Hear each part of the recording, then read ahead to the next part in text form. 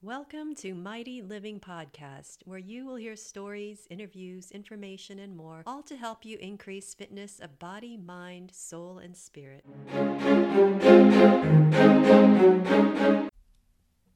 I love the Chesapeake Bay, specifically the Eastern Shore, and hope to retire there one day.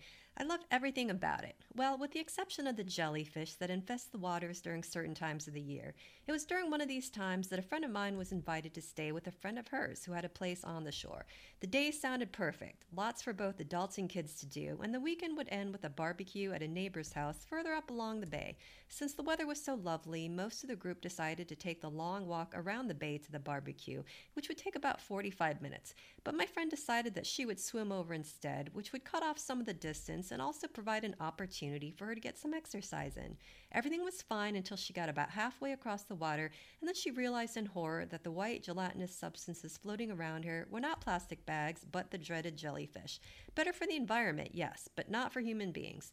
She had two options. The first was to just keep swimming through the massive jellyfish to the other side, which wouldn't have taken too long, and then hope she wouldn't get stung. Even if she did, she knew she would still get to her destination. The second was to swim back to where she started, which was clear of the jellies, but then she'd end up having to get out of the water and then walking around the bay, which would make her really late, but still she would get to the barbecue. One thing was clear: if she just continued to tread water, unable to make a decision, she definitely would get stung, or even worse, get tired and potentially drown. So she decided to swim back the way she came and walk around. It may have taken longer, but she did make it to her destination. When she told me this story, I started to think about how much time we all spend figuratively treading water in various areas of our lives. We get into situations where we start on a path, say with a job or a relationship, then it turns out not to be what we expected. At that point, we can always choose to either fully commit anyway and try to make things happen, or decide that it's best to change direction and start from scratch, taking what we've learned and being okay with starting over.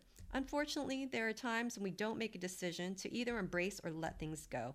Instead, we choose to just stay right where we are, even though we know that nothing good can come of it.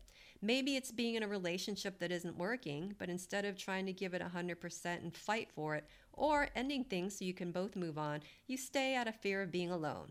Maybe it's being in a job that you hate, but instead of learning as much as you can and finding ways to get engaged, or being proactive and looking for something that's a better fit, you just hang out year after year because the money is good, or because of that whole devil you know versus the devil you don't know thing.